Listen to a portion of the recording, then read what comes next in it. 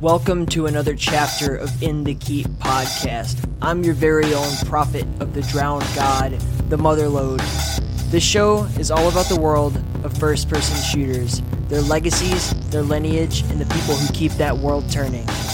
It is the will of the drowned god Cathala that our communities band together to frag and jib one another into oblivion for all eternity. What's up, keepers of the faith? It is I, your friendly neighborhood Motherlode. This week we've got a really cool guest. It is the return of Hakita. I think he's the fastest returning guest we've ever had. Who else has returned? I don't know. Doesn't matter. Point is, Hakita's on the show. We're catching up since since the last time we had him on the show, he's become, an employee of New Blood, and Ultra Kill's become this gigantic, super fucking awesome thing that everybody's talking about on the internet. Who'd have thunk it? Who'd have thunk that old Motherlode knew what the hell he was talking about? But I did, and now you can check out the demo for Ultra Kill on Steam, the new and improved Prelude. It's been polished up and, just spit shined the hell out of by, Dave and the boys over at New Blood, as well as, Hakita working his ass off. And here we're going to talk about, just what's changed, all for the better in my opinion, and what he has on his mind for the future of the game as we, move into, early access. And it's always a pleasure to catch up with Hakita, just talk to him. It's not just the game stuff, but, like music and movies and art in general, just everything. We're going to learn a whole lot about Ultra Kill that you probably didn't know before. So sit back, strap in, get ready for a wild ride. This is me and Hakita. Before we get started, I do want to say that this music that you're about to hear is from a chapter of Ultra Kill that you haven't seen yet, probably. So listen up, enjoy it, and when it's over, we will be in the keep with Hakita.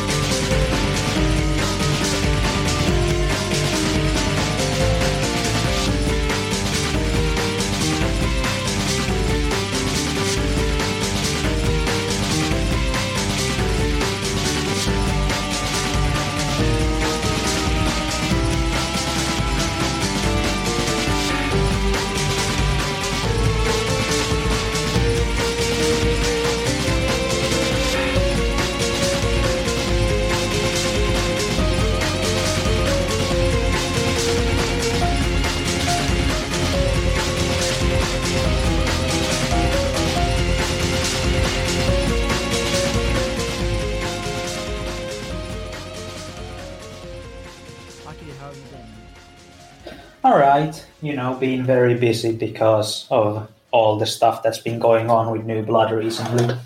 So that's mind-blowing to me that happened so quickly. I didn't even know it was gonna happen until Dave told me on the podcast when I had him on. And it's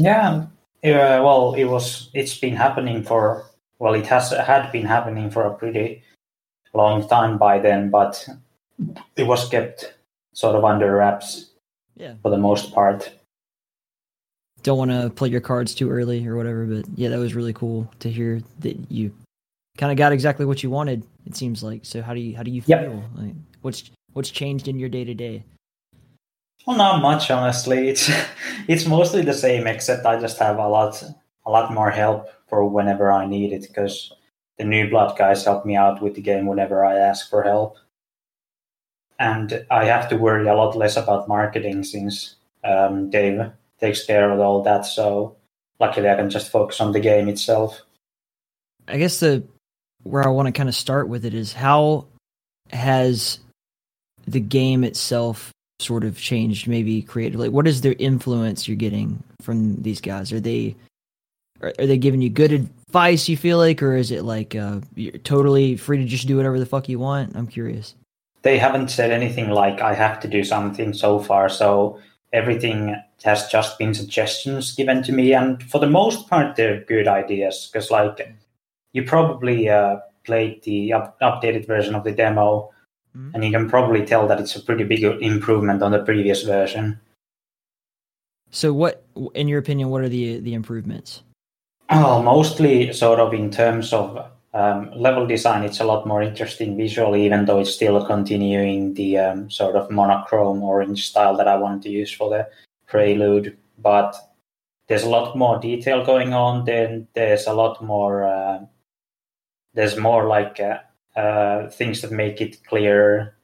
Because like the doors used to just be gray, now they have like green lights on them, and like all the whole pacing has been tightened up a lot more, so the arenas are shorter and the game flows much nicer. I think that about sums it up from what I could tell. It just like it feels so clean and crisp now. I was actually kind of blown away. Like when I first booted it up, the demo, I literally just expected exactly the same thing as before. And yeah, I was like, wow, man, this is so much better than I remember, but I couldn't quite put my finger on it.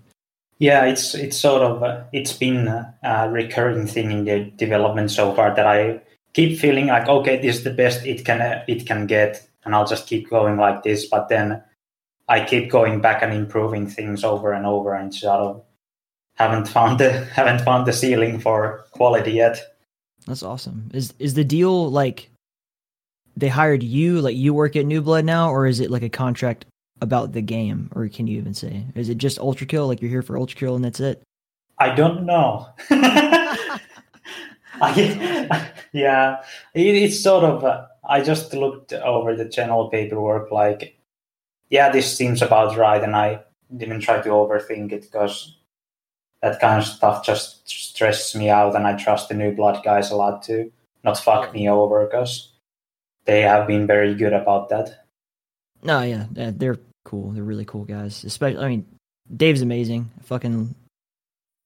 He's an interesting guy. He's like so charismatic. I didn't realize this when I had him on the show, but he is like a big pro wrestling fan, and I'm also a big pro wrestling fan, and he actually has that kind of vibe, like that over the top, like personality vibe, where he like seems like he's putting on like almost a bit of a performance, but it's really cool to like.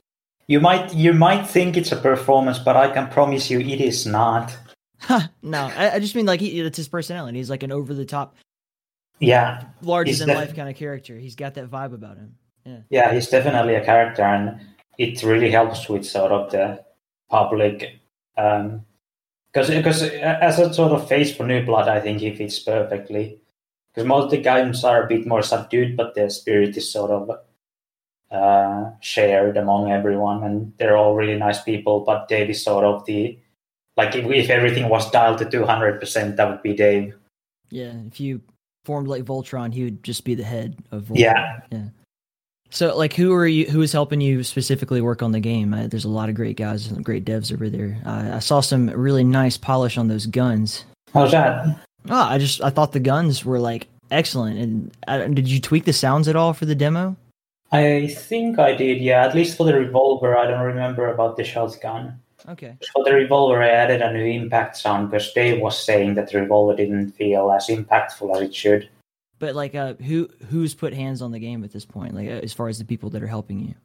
Well, mostly I'm just doing everything still, except for like all the models and stuff that are still done by people that are working on the game, like outside of New Blood. But sort of like for the most part, what I get out of New Blood is sort of suggestions, advice, and like general help if I need something. And mostly it's just. Mostly it's Dave, sort of, as we go do run-throughs of the game, and we'll discuss like how he feels about the game and what we could tighten up and stuff. Because Dave is really good at spotting out sort of flaws and little things that could be improved. Yeah, I think you're just like on such an interesting little journey like right now. It's really cool to kind of watch this happen from the other side. So one thing that I was like kind of wondering about is you posted a little while ago, I think you posted a picture of like a almost phallic looking building, and you were talking about how like, we talked about this before, how the game is sort of Dante's Inferno kind of allegory, and so you're gonna each set of levels, each episode, or I don't know what you're calling it, but these are gonna be like the 9 rings of hell. Yeah, if I understand correctly. Yeah. Okay. So, having really polished up the first episode, how do you see the next several of them kind of fleshing out, and order wise and theme wise? Because it seems like you had a really nice concept as far as like representing each one of them. Well, I don't want to spoil anything, but at least for the sort of first act, which is the first 3 layers, the ideas have sort of already been fit into place. So it's just about execution at this point. And then after that's done, we'll get the game out in early access, and then I'll start thinking about the later layers. So it's all just a concept at this point, and you're flying by you're flying by the seat of your pants. Yeah, because I prefer improvising, because a lot of people sort of think way too far ahead, and then they end up not getting anything done.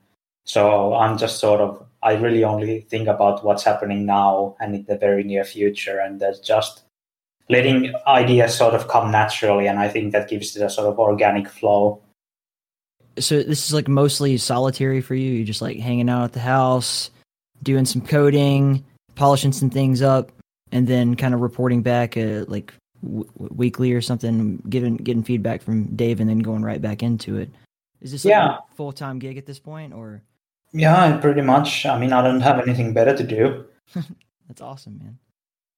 But yeah, but like daily, it's sort of, I mean, like I do work on it pretty much every day, though I do take a couple break days every now and then, but it's mostly sort of, most of my work time is sort of half working on it. So it's like I'll be working on it, and then I'll check on like Twitter and stuff, and I'll work on it and go back and forth like that.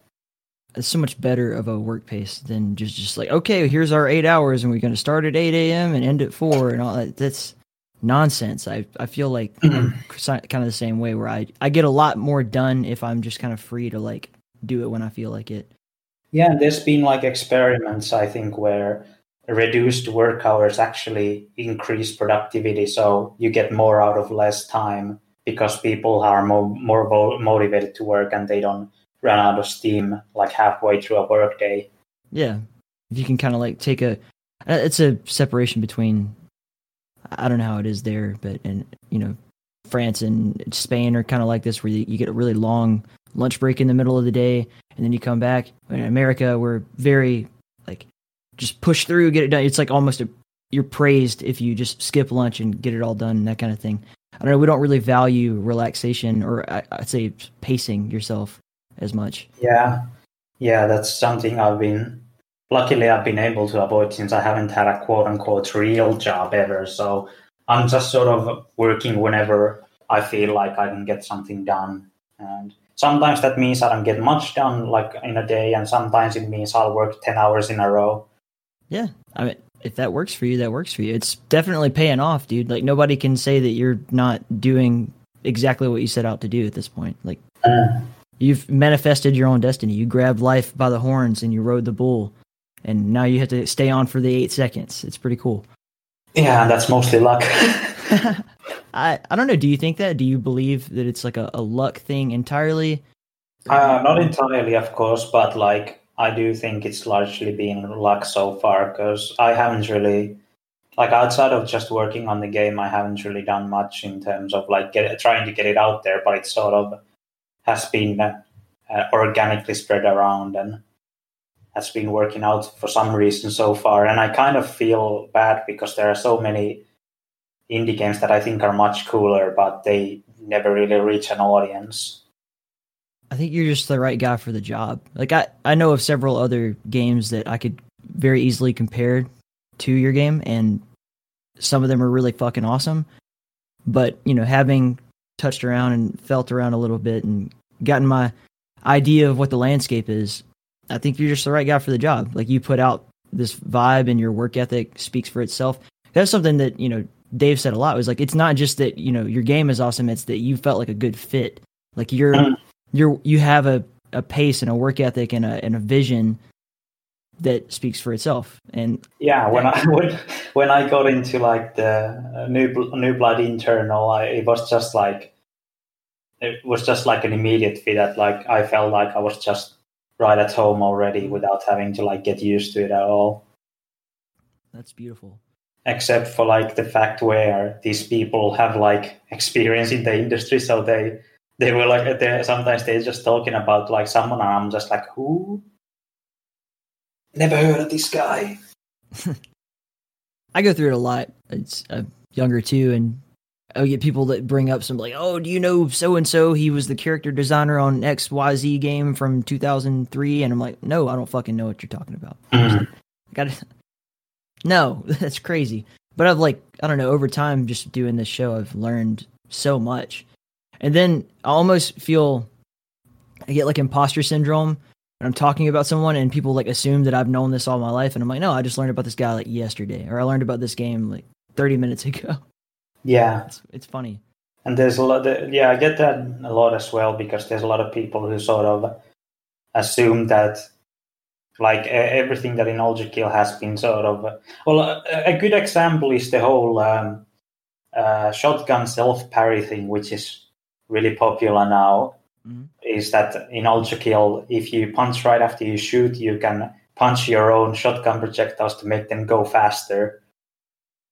And like a lot of people are like, oh, you're such a genius for coming up with that. But nah, that was a bug.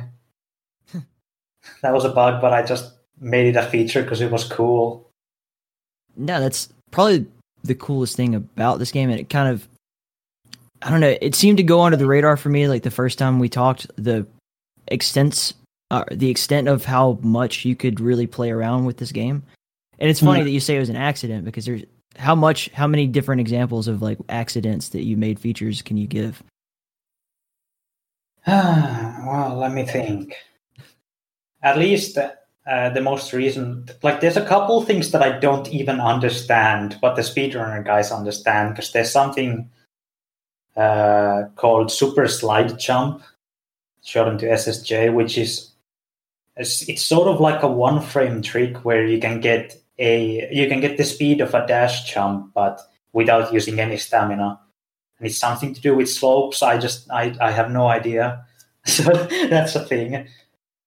But then more sort of more official, I guess, stuff like there's a technique called slam storage, which is if you do a ground slam while you're near a wall and then you wall jump, you will like reset your momentum, but you will still keep the slam state. So once you hit the floor, you're still slamming, and then when you jump, you get like a really high jump because of how much airtime you had with the wall jump. And just like it's stuff like that where it's sort of usually things that start out as bugs, and then I just try to keep them in, even if I change some stuff. Because I recently changed some stuff about how the slamming works, but I wrote into the code like a special exception to still make the slam storage possible.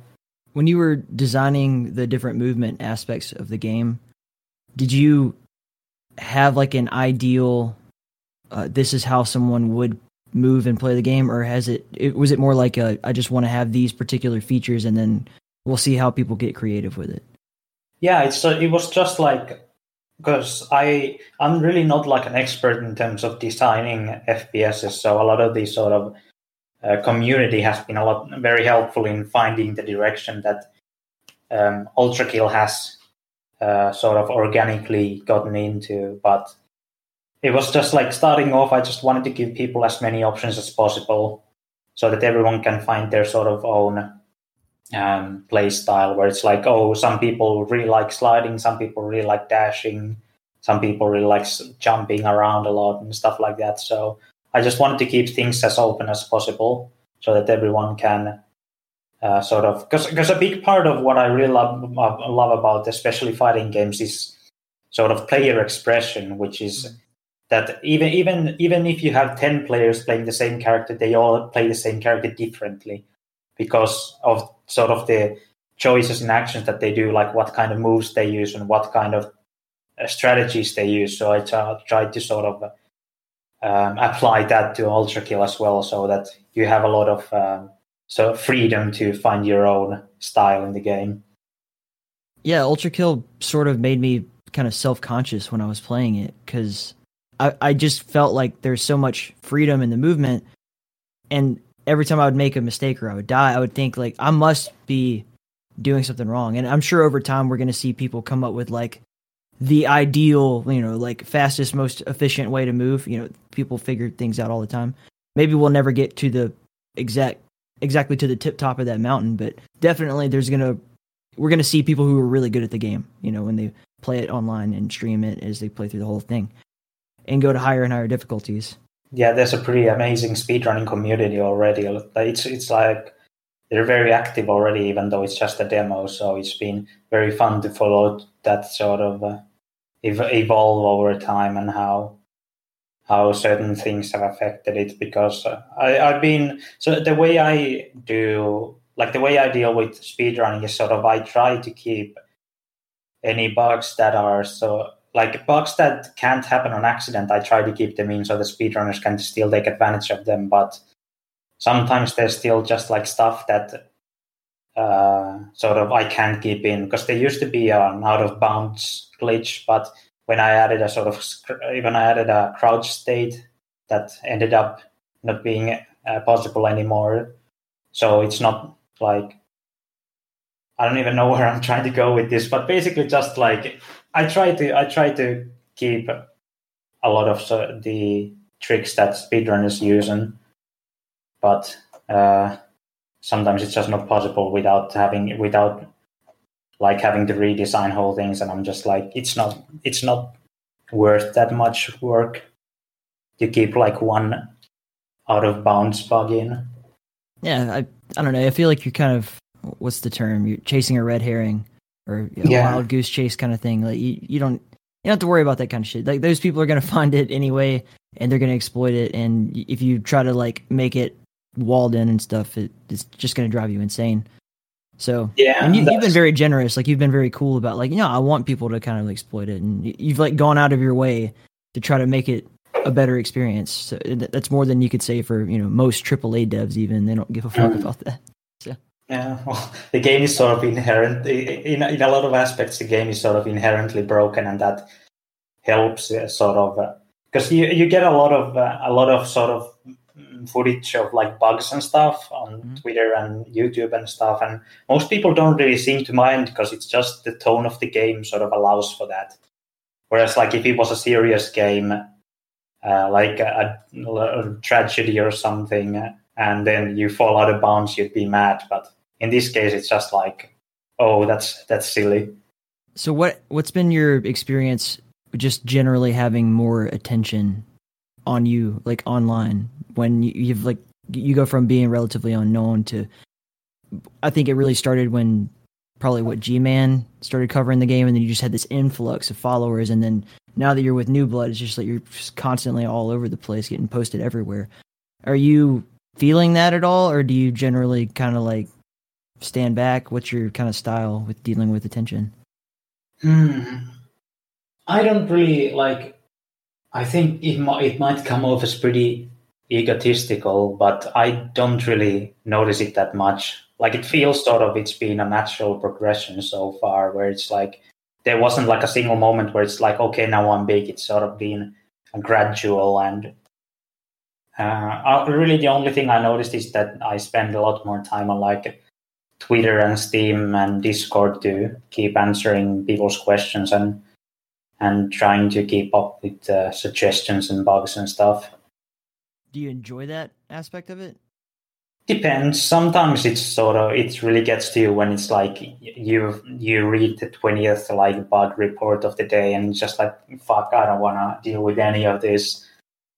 But then like you get a lot of people who are like really passionate about the game, and especially when I get fan art, it's just always like, it's always such a motivation boost to see how much people really like a little weird project of yours.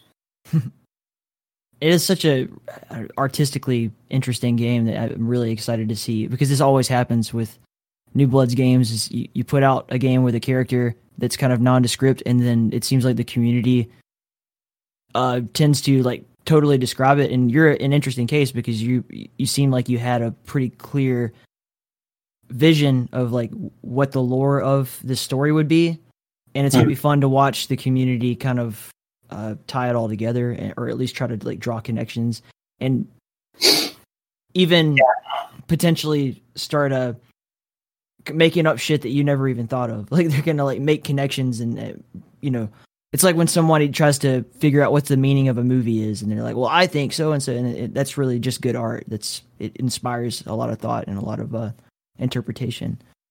Yeah, because the way that sort of Ultra Kill's story has branched out is that I sort of figured out the initial sort of theme or idea that I want to explore with the game story. So I sort of try to fit. I try to make like I add all these different ideas all over the place, and then I try to connect dots into that one single sort of idea or theme. So I try to sort of, I don't know, but it's like I try to keep it open enough still that like people can really find whatever they want out of the game, because, well, not anything, but it's like so that there's room for interpretation, because I think people will enjoy the story more if they can sort of see themselves in it more than just here's a story that I wanted to tell and here's exactly what it means. Yeah, I was literally yesterday I was playing the original Half-Life again, just to kind of, I don't know, put myself in that mindset for some stuff I got to do later. And I don't know, like that, it doesn't age well, like that whole on rails thing, and like it feeling like I am this character and I have to just be fed this story the whole time and not being able to constantly engage in the action. I don't know, it just didn't hit me in the same way that something like, any other first person shooter that we talk about on the show, specifically yours. Yeah, being able to put yourself in the shoes of the main character and like, I don't know, like not having it defined for you is, for me anyway, and I think a lot of the people that enjoy this genre, that's just how we like it. It's better that way. And that's a big criticism I had of the new Doom, is that, I don't know, I felt like they were giving me too much, and I just wanted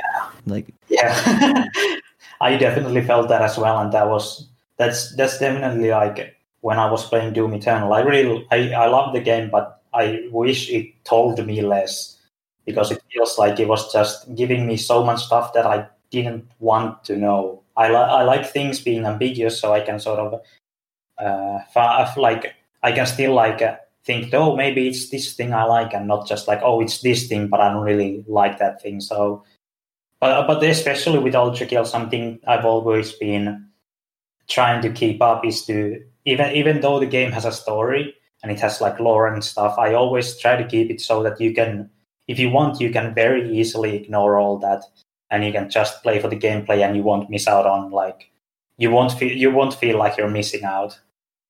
Yeah, that's completely true. I don't know why, man. Ultra Kill, I feel it's probably because I live in like my little echo chamber of like the games that I care about. But I like it so much more than Doom Eternal. It's insane. and people get mad at me like stop comparing everything to Doom Eternal. I'm like, well, that's supposed to be like, infamously G-Man was like, this is going to set the bar for all first person shooters to come. And then we get that was a cool thing that happened where people really compared your game. Like, this is like the boomer shooter version of Doom Eternal. And I feel like that's not even fucking fair. Your game is so cool. And Doom Eternal, like, I don't know, it didn't resonate the same way with me.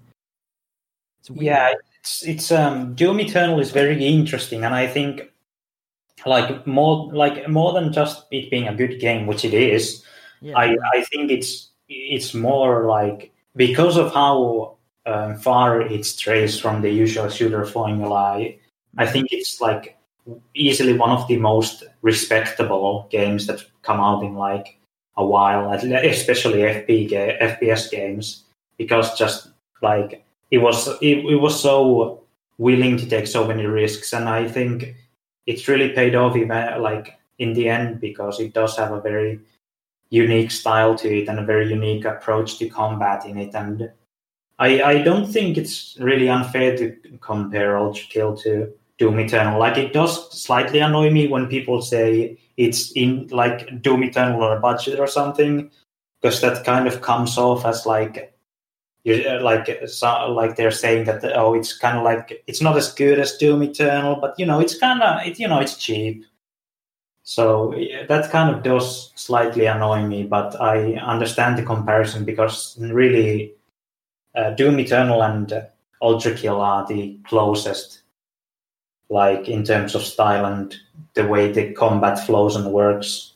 Yeah, I can see the comparisons in it. I understand where all that comes from, but I don't know. I think what you got going on is pretty awesome, and as you said before, it draws influence from a lot of other things that are popular in the indie scene that people haven't really, like, there's the people who dive into that stuff, like, you're part of it, and I'm also kind of part of it.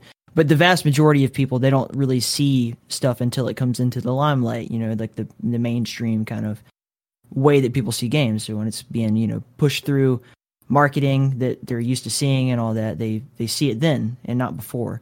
So I've really kind of been on this kick lately, right? Like when you signed on with New Blood, I knew at that point that Ultra Kill is going to be like the benchmark of this type of game for a lot of people. It's going to introduce them to this style shootery, like PSX graphics thing that you've got going on that a lot of people are not aware, unless they've been following the itch.io crowd, that like the horror and indie game crowd. So I don't know, it's going to start like a wave of kind of, I don't want to say mimicking games, but it's going to, a lot of these other games that you've mentioned, like that are, kind of the same ilk, will have a place in this kind of mainstream media. Like they'll be drawing comparisons. Like if you like Ultra Kill, then maybe you'll like this. And I don't know, I think it's going to set a bar. It's going to be really cool. I think that would be really cool. I just like, if there are going to be people that are sort of trying to use Ultra Kill as a source of inspiration, I just hope that they sort of find their own voice in it, because Ultra Kill is a very specific kind of balance that, or like, even for me, it's not really something I can put into words, but it sort of comes naturally as a feel thing. Like I can, something that I've been noticing a lot is sort of people, when people try to contribute to Ultra Kill, like if I'm not directly sort of aiding them or giving them direction, oftentimes it ends up leaning too far into one direction. For an example, someone like gives an idea, and it's like, it would be cool if this and this, and it's like, yeah, but that doesn't feel Ultra Kill. So I like, if there are people who are gonna be making their own style shooters and such, I hope that they'll sort of find their own voice in it and making their own version of it, rather than trying to sort of copy what how Ultra Kill did it. So more like just use the same ideas and mechanics, but like give it your own spin or something. Well, like one that really stands out to me in particular was Effigy. I actually had Nate on the show a few episodes back, and that game is so unique and on its own, and not the only comparison I draw, with Ultra Kill is that it has like the advanced movement mechanics. Obviously, it's a first-person shooter, and then that same graphical style. But otherwise, totally unique, different kind of thing. And the two are like, it's not like he looked at Ultra Kill like, I want to make a game like that. It's like he made his own thing kind of simultaneously with you introducing Ultra Kill to the world. And I just think that when Ultra Kill, as it does continue to become super popular and introduce people to that kind of like, when they see that graphic style, when they see that movement style, and they see another game that looks like that, and I'm not talking about people who are making it because you inspired them. I'm talking about opening up the floodgates of what is already a pretty healthy scene of games like this. You get what I'm saying? Yeah, definitely. And I do hope that people will be able to, sort of take ideas from Ultra Kill at least, because it's because of the sort of approach of giving as many tools as possible to the player. I think there's a lot you can sort of take from Ultra Kill and then fit into a more specific kind of experience. And I would be really interested in seeing sort of how people adapt these kinds of weird nonsense ideas I keep having and sort of making them fit into their own different games. Yeah. It's just so surreal, man. Because I remember when I first saw Ultra Kill, like, because I'm usually just kind of browsing around, like, oh, what's new in the retro shooter, world, and your game was so like not on my radar. And then I can't remember. I think it was Smango from QuakeFans.net. It's like, man, you should try this out, And I thought nothing of it. I'm like, this will just be another one of these indie games that I tried out, and I have no problem with that. I love interviewing just like whoever. It's great, and I don't care about your fame or how many hits the video is going to get because of you or whatever. Like, that's nice to have, and it's always great when that happens. But the truth is, I just really am interested in people. And then when I first played the game, I mean, I had a really great conversation with you, and I connected with you like in a way that like, oh man, this guy's really cool. But I didn't really get your game, the way that I do now. Like when I played it again the second time, it just like took on a whole new meanings for me. It really clicked in every way. Yeah, I think a big part of that is how much the New Blood guys have helped me direct the game, because it's always been a vague sort of feeling that Ultra Kill is, and it's like, but they sort of helped me direct it more specifically and make it clear to other people what the game is trying to be and what it should be. So I think it's like, especially with the response I've been getting to the new Steam demo, it's people are much more responding much more clearly to sort of the game and the ideas it's putting down and stuff like that. So I think a big part of that is thanks to the New Blood guys helping me find the direction, the very specific sort of goal that this game should have. You're a musician, and so like, when you play, what's your main instrument? What do you play the most? Probably guitar or whatever. I'm more into the writing music than I am playing it. Okay. So when you sit down to write a song, do you sort of like improvise with different things until you reach something that sounds good to you, or do you approach it with a plan? It really depends. Sometimes I sort of just have it in my head and I try to put it down, and then usually it ends up being a bit different, but then I'm like, oh, actually, what if I keep taking this into this different direction instead, and sort of I keep just mutating the original idea until it's something completely different. But sometimes I just have to go in and I start something, it's like, nah, this isn't what I want, and then I try something else, and nah, this isn't what I want. And sometimes it just takes so sometimes the best way to get like something good is to sort of try to challenge yourself in some way, because currently the most popular unreleased song for Ultra Kill was actually started because I couldn't really find a good sound for the Lust layer. But then what I ended up doing, I was like, okay, I'll just try doing uncommon time signatures. I'll do a song in mostly 5x8 or something, and then it sort of started to just flow out from like that creative challenge. And then it ended up becoming a bit of a meme where people were making some memes about how I'm like a Gollum because I keep keeping the song to myself instead of releasing it to the wild. It's really going to be fun to see people play, because when you have like a game with movement like this, people tend to get into a rhythm and like kind of like nod their head to the music as they play. It's such a big part of it, at least to me. And it's going to be funny that you change the time signature in the gameplay. I bet you people play and move in a different way. I bet you they like change their play style based on what music you play and what time signature is going.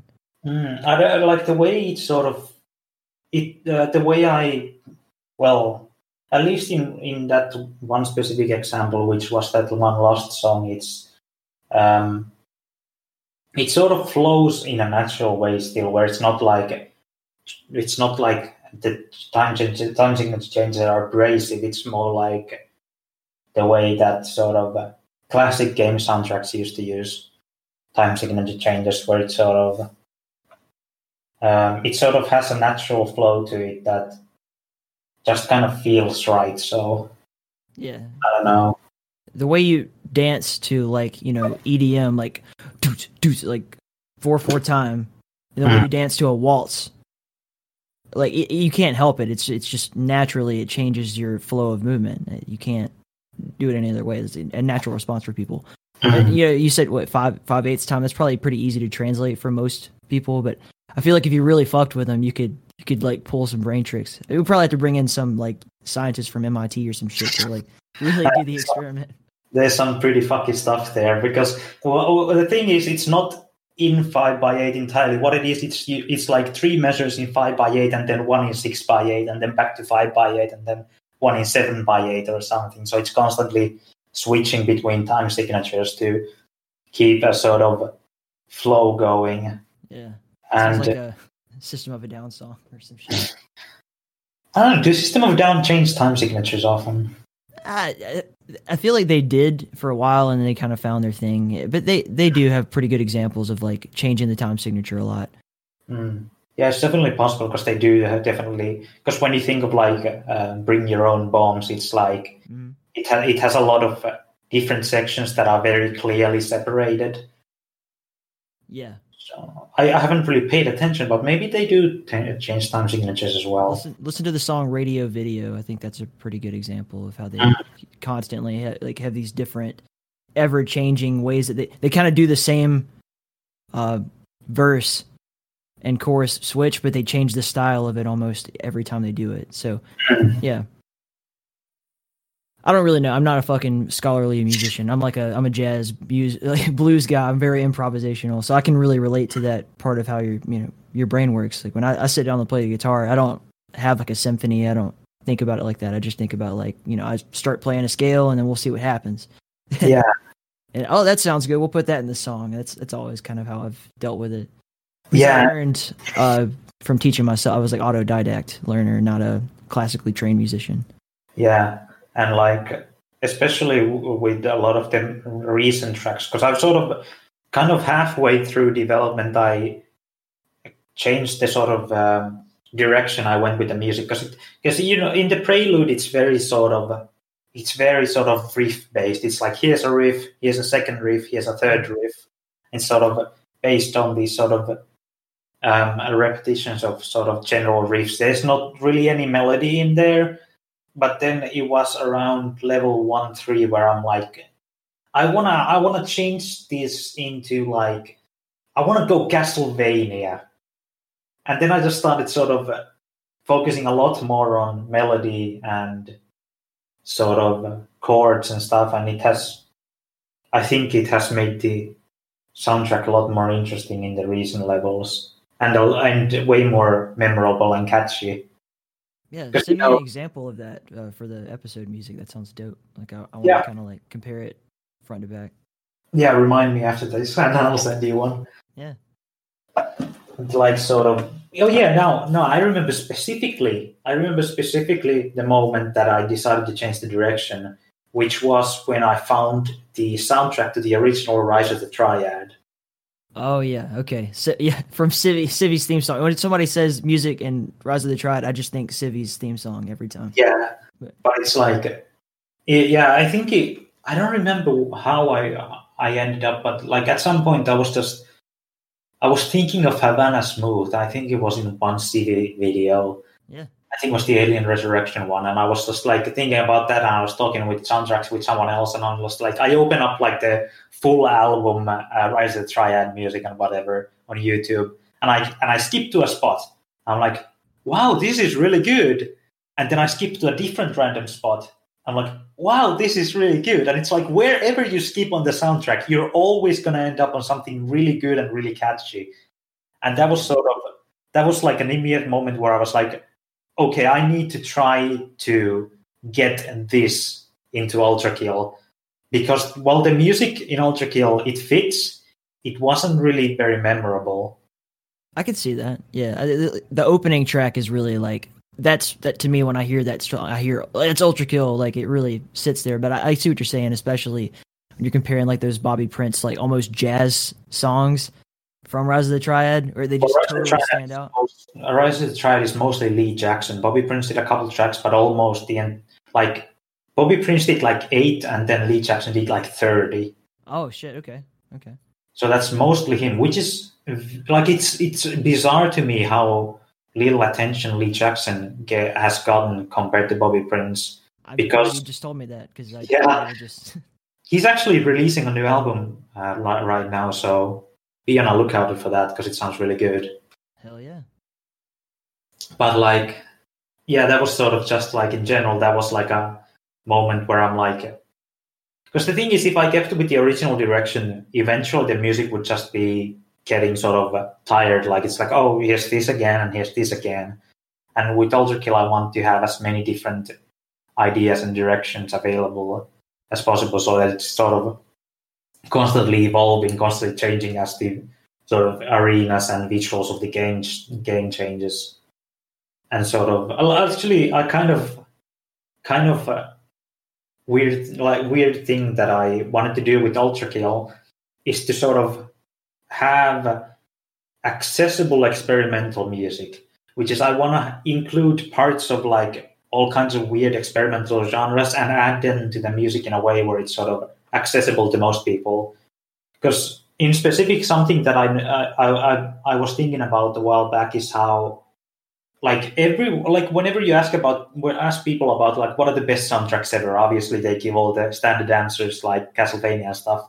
But a lot of people say Silent Hill, and you listen to Silent Hill soundtrack, and it's music that most of these people would never enjoy if it weren't in a game. Yeah. So the way this it takes this extreme dark ambient noise, industrial stuff, and it makes that accessible thanks to like the context that it's in. So I'm trying to sort of put all these weird sort of genres like noise and industrial and like progressive rock and like minimalism and stuff, and I'm trying to make those accessible to like a general audience so that hopefully people will sort of be able to find all kinds of new cool music thanks to first experiencing a sort of streamlined version or like a light version of it on the Ultra Kill soundtrack. So this is the whole point of this game is for you to just bring music to the people. Well, it's not the whole point. To psychologically plant it into our brain. Well, I mean, like half of the things that the game has are references to music, so kind of, but you know, there's a good game there too. So what, like, can you give a specific example of like what in the game is a reference to music? Oh, there's so many.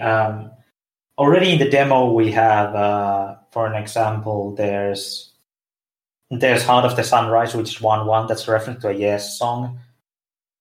We have the standard husk is called a Filth, and that's a reference to the Swans album from 1983, I think.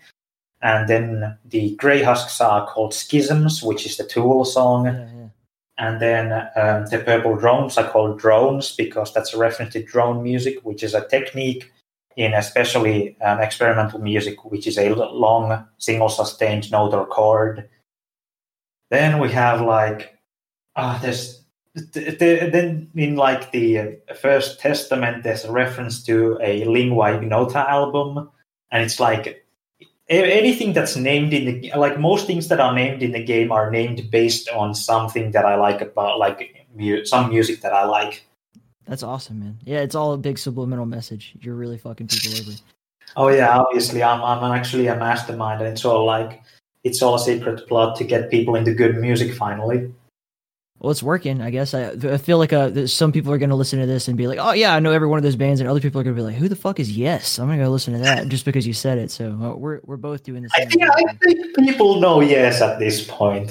Oh, but you got to think about there's a lot of 18, 19, 20-year-old people that listen to this show. that What? guarantee you don't know yet. So they probably heard like Owner of a Lonely Heart. No, man. They've heard Roundabout because of JoJo. I don't. Is JoJo's the anime guy? JoJo's Bizarre Adventure is a really popular anime right now. Well, it has been for the last couple of years, especially in the West.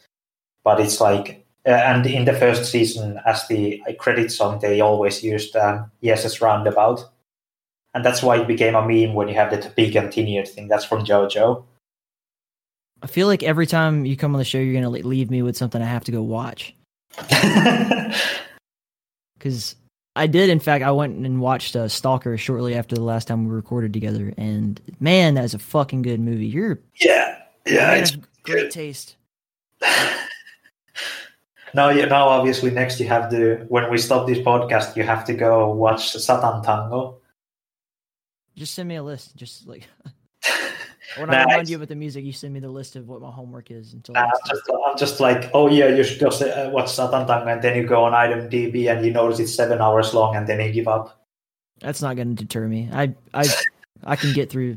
If it's good, I can get through a lot of shit. It's very good, but it's also insanely slow. Like, it's so slow that when I watched Satan Tango, and then after that I was rewatching Stalker for like the third time, and I was like, man, this movie is a lot faster than I remember.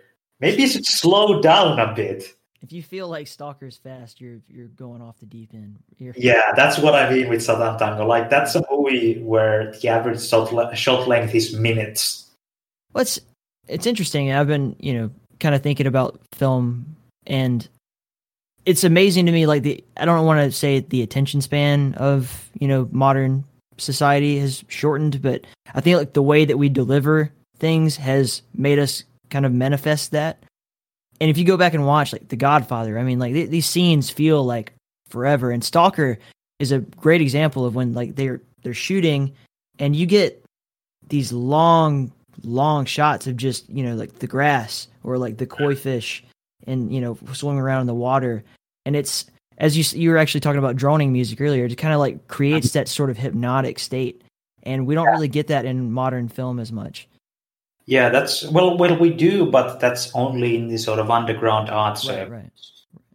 Especially if you go watch a movie called Sleep Has Her House, which is an amazing movie, but you have to be in a very specific situation where you can watch it properly, because it is an incredibly slow movie. It is an incredibly dark movie, like visually, just purely like it is mostly black, and it is an incredibly quiet movie. And it's sort of that's the kind of sort of really interesting experiences that you can only have if you don't have something like on the radio. Because the thing about why everything is so fast now, everything has to be really snappy, and all the movies have to be quick, and all the trailers have to be 15 seconds long maximum, is because people have so many choices with what they do now. So you go on like YouTube and you see 50 recommendations, you see 3 trailers every video, and it's like at any point you can just click away and do something else. And that's why like a standard YouTube video can't be like, 3 hours of a shot of mud, like Stalker. And it's sort of, because you have to be in a very specific environment to be able to properly get into that kind of stuff. So it's interesting to see how the world has adapted to these sort of because there's a thing with especially game advertising as well, is that things have changed a lot and now if you go to what's like GDC talks, what people say is that your game, if you want to sell your game needs to be, you need to be able to show your game, like the whole main hook of your game, in 6 seconds. Because it needs to be in a single GIF or GIF, if you want to say it that way. Like, because that's the kind of attention that people are giving to all things because of how many things they are given. It's very hard to get attention because everyone's always thinking, oh, I gotta do this, and there's this, and there's, oh, look at all these things, and I really think that might be an illusion we're like telling ourselves, because at least for me, like that's not how I interface with things at all. Like I almost always take things on reputation. Like it's got to be a word of mouth type of situation. I'm not just like looking for like, oh, that looks flashy or whatever. Like it's shiny new thing, run towards that. It's like, so that's how I found out about your game. It wasn't because like it was blowing up and everybody was talking about it. It was because someone who I really respected, a friend of mine, said you should check this out. And but here's the thing, right? When you like look at like if you browse through like itch.io, you see a lot of games there. True. And even like the way that people originally find out about these games, like because you hear it from like word of mouth, but where did that person hear it? Maybe word of mouth, maybe they just saw a small video and they're like, hey, this looks cool, right? But the whole thing is that because people are like browsing through the Steam store and they have like 700 new games in front of them, you have to be able to at least make an impression on people with like just a couple seconds. Maybe you're right, man. You probably know more than I do. You're a big fancy game designer now. I'm just some dude. Yeah, that's the thing. I'm a game designer. I'm not a marketer. So you have to ask Dave about that. So what's your take on the resurgence of demos that you were caught the wave of? How do you take that? Yeah, it's something that I've been thinking about a lot recently because I've been on top of the wave in a way, but it's sort of been because a big part of the thing is that prior to like demo, like the reason demos originally lost their luster, why people stopped using them, is because AAA games are usually prettier than they are good to play. So you get more sales by showing your game and not letting people play them. But with indies, usually graphics are not the selling point; it's the gameplay itself, right. Which means that having people get their hands on it actually improves your sales because they get to experience it and they're like, wow, this is actually way better than it looked. Because that's a big thing with especially Ultra Kill. It's a lot of people, I've heard a lot of people say like, oh, I didn't really care about this game, but I tried it out and now it's my favorite game ever. Because it's like, Ultra Kill would never have gotten like nearly as much attention if not the fact that people could actually try it for themselves. Because it's definitely a game that's sold entirely by its game feel and its gameplay rather than its graphics or any cool technical achievements. No, that's 100% true. It's like I said, it took me more than one try to like really kind of find my groove in it. But once you do, it's like doing ballet or some shit. It's amazing. Yeah, so it's really like if whether or not your game would benefit from a demo is really entirely based on what kind of game it is. Yeah, just like I would say maybe there's very few games that I've tried out recently because of the Gold Steam Game Festival, and there were a couple of those that ended up being like, oh, I was originally interested, but then I played it and it wasn't anywhere near as good as I was hoping it to be.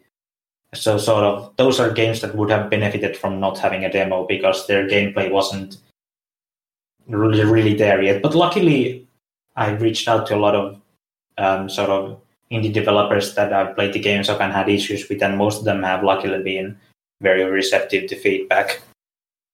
Yeah, you know who to hold responsible if it's an indie game. Like, I'll just fucking email this guy or whatever, find him on Twitter.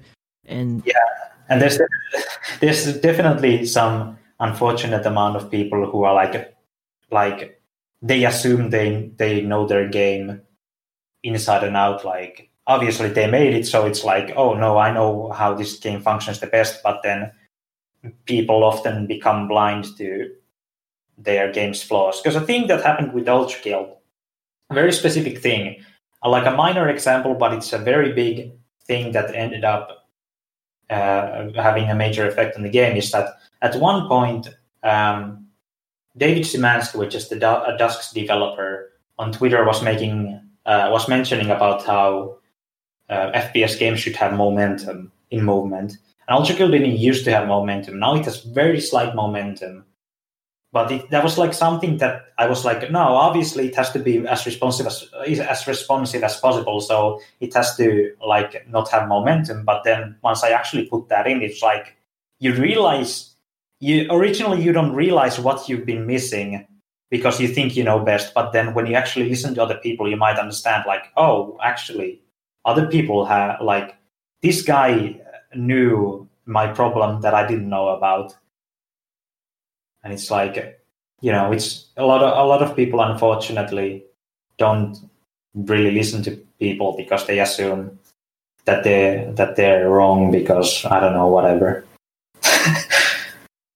There's always two schools of thought on that. There's the people who are just like, I just want to make what I know and what I believe in, what I like, and I don't need anyone else to tell me how it's going to be, and I don't care if it sells. And then there's the people who like, are open to, taking the words of advice. Like that, this could potentially make me better. Like I'm open to changing my vision or changing what I thought. Yeah, the thing is that, especially with the people, because like I have a really strong artistic vision with Ultra Kill, but you have to know that there's a difference between artistic changes and sort of technical changes, because all the things I've changed, the majority of things I've changed based on feedback on Ultra Kill have been technical changes, which are improvements that don't change the vision of the game.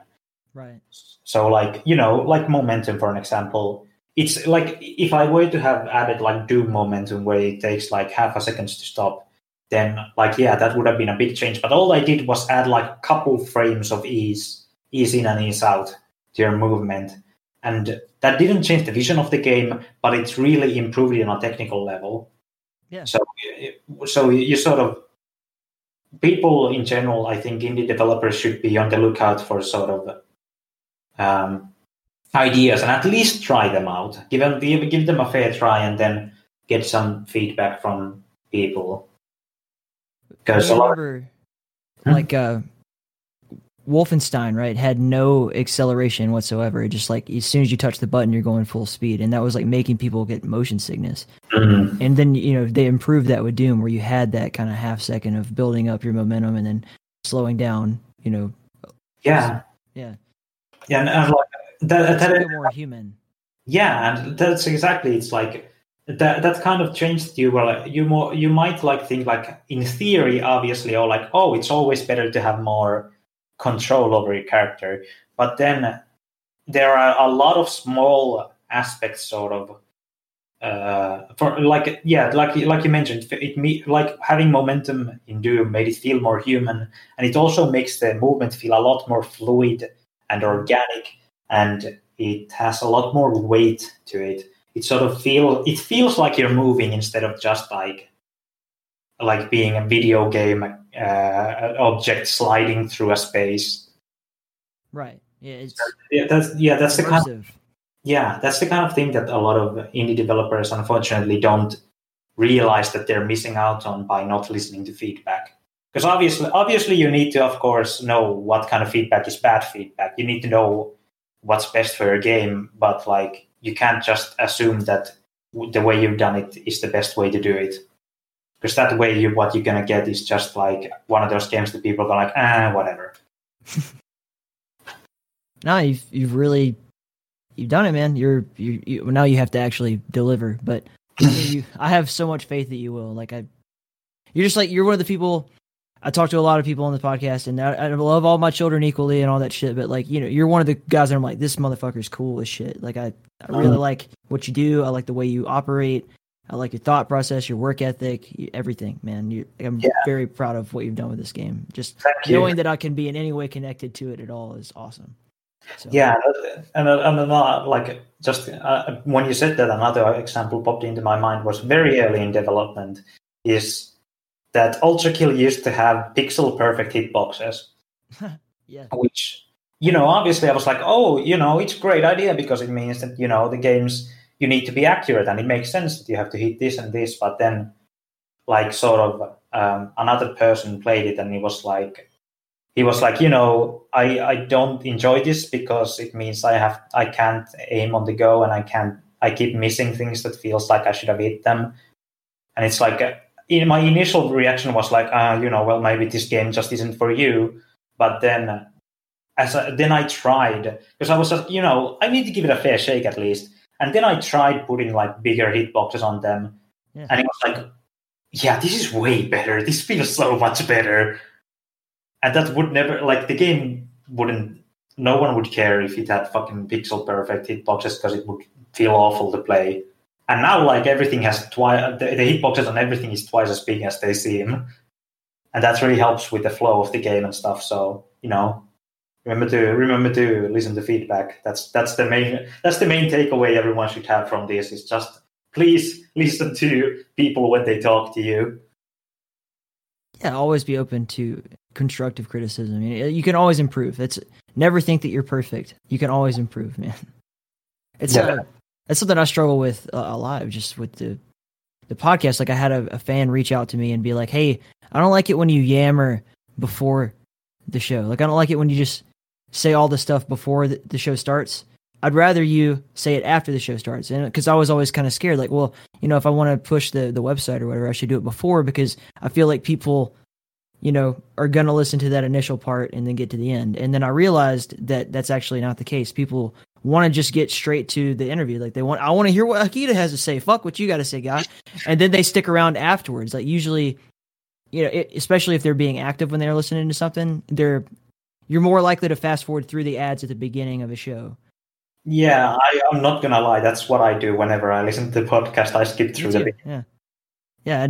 I never even thought about it that way. But it's actually, once I've heard this amazing interview with you and this guy, I'm like winding down or finishing up my run or whatever it is, and then you say, like, hey, thanks for checking out the show, and here's the, who made the music and who, did all these kinds of things, and that was a huge improvement to the format of the show. So you should, you're absolutely right. Never think that your opinion is correct until you've tested it. Yeah. All right, man. I don't have anything else for you in particular. So, like, do you have any kind of last words you want to leave us with, or plugs, thank yous, anything like that? Let's see. Well, I guess I could just chill for some games again, because now that we have the Steam Games Festival, there's a bunch of interesting games. So I guess I could mention some of those, which were obviously Gloomwood. Everyone should go play Gloomwood because it's fantastic, and it might become the best New Blade game. And like, it's like, the thing about Gloomwood is that it's a excellent way to get into a sort of subgenre that used to be really inaccessible. Because the way that Gloomwood works, it's very simple, it's very easy to get into, but you get these you immediately understand the ideas, and sort of then you can, thanks to Gloomwood introducing them, then you can more easily get into like the classics like Thief and such. Whereas if you just try to play Thief out of nowhere, then you'd be like, what is this clunky, hunky garbage? I don't like it. So like, even if you're not into stealth games or you're not into immersive sims, you should still try Gloomwood out, because it's a very good entry point for those kinds of things. And the atmosphere is amazing, and the sound design is amazing, and it's just a great game. And I'm not just saying that because I'm a part of New Blood. No, I agree with you 100%. I played it, and I played its demo obviously because it came out. I think I played it the same day that I played yours, like in a row. I played it first, and then I played your demo right after that. And it's really funny. It's really funny how they've sort of become intertwined, these games. Because there was actually a while back a guy. Hold on, let me actually look him up. What's the Civi video is Ultra Wood? Yeah. Yeah. But like, there's this guy, Davey, that's at One Whole Unit on Twitter, and what he's done recently was he drew a comic that's like V1 from Ultra Kill with Gloomdark from Gloomwood together, like they've been friends, and it's sort of been this really fun sort of organic thing that happened, where it's like they're like complete opposites, but because of that they fit together really well, and they're sort of companion pieces in a way, completely because of how different they are. I got to get Dylan back on the show too. I know he's like balls to the walls, busy in development and everything right now. But if you see him around, yeah, I think he's taking a break right now, so he probably doesn't want to talk about the game. Yeah, he was tweeting this morning like, I don't fucking hate this game. Like, I don't even care anymore. So, He, yeah, I'll give him some time. he was working so hard. Like it felt like whatever I was doing, like I was just doing something else, and then I'm just looking into the New Blood internal Discord, and it's like, oh hey, look, it's Dylan still working on the demo. And oh boy, was it rough when PC Gamer like accidentally forgot to show the trailer. I felt for him, man. I was like, I almost wanted to like send him a private message and just be like, hey, keep your head up, kiddo. But I knew that was probably happening so much. Like, I'll just fucking let that go. Like, that was insane to me. Yeah. He just got railroaded. Yeah, and it ended up actually. I don't have the numbers or anything, but I feel like it ended up like working out because of how like deep the ties are with New Blood and the community. Like, yeah, the angry. The amazing community response was able to not only spring back, but actually give Gloomwood more exposure than it would have had if everything had gone okay. Yeah, because all the backlash, people were like freaking out on Twitter and like, you know, like this is insane and, you know, posting it everywhere. And then they fucked up the website too. But then somebody made a website, like they bought that domain and then redirected it to the actual website. Yeah. That's amazing. Like, the New Blood community, these are some serious fans. Those are the true, that's what Ice-T was talking about when he said, you need those people that really fuck with you. You don't need a million people to buy your record. You need a few good people to just fucking show up to the show. Yeah, it's like if it had been like Ubisoft with like a new Assassin's Creed trailer or something, then nobody would have cared. But because of this amazing fan base and community that New Blood has, and all the fantastic content creators that are in connecting with New Blood, it's like thanks to all these people, it actually ended up going really well. So, you know, thanks to the community, thanks to all the people who keep up with New Blood. Yeah, I'm proud to be one of them. Yeah, it's nice. It's nice to be in good company. Thank you to Hockeydo for being on the show and also for this amazing music and for making Ultra Kill. Thank you to New Blood for always being awesome and letting me indulge their amazing repertoire of developers. Also, just want to say, like, thank you to you guys for being amazing and listening to the show. Thank you for supporting all of our supporters. You're all fucking amazing. If you are listening and you're like, damn, this podcast is dope as shit, I'd like to support their community in some way, you can go over to inthekeep.com. That is inthekeep.com. You'll see our merch and our support tabs. You can find all sorts of ways, including our Amazon affiliate link. You can send us fucking free money on PayPal. You can become a Patreon subscriber and get some cool, interesting perks like early episodes and whatever. It doesn't matter. The point is, we love you, man. It doesn't matter what you do. If you like just enjoying the show, if you're just along for the ride, you don't have anything to give, we don't need it. We're just happy to have you. Spread the word. Go check out QuakeFans.net. Go check out the USQC. Go check out the MDF. Go check out Vent Steel. And until next time, stay in the keep. Oh, and by the way, folks, big announcements coming soon. Brought to you by the Drowned God.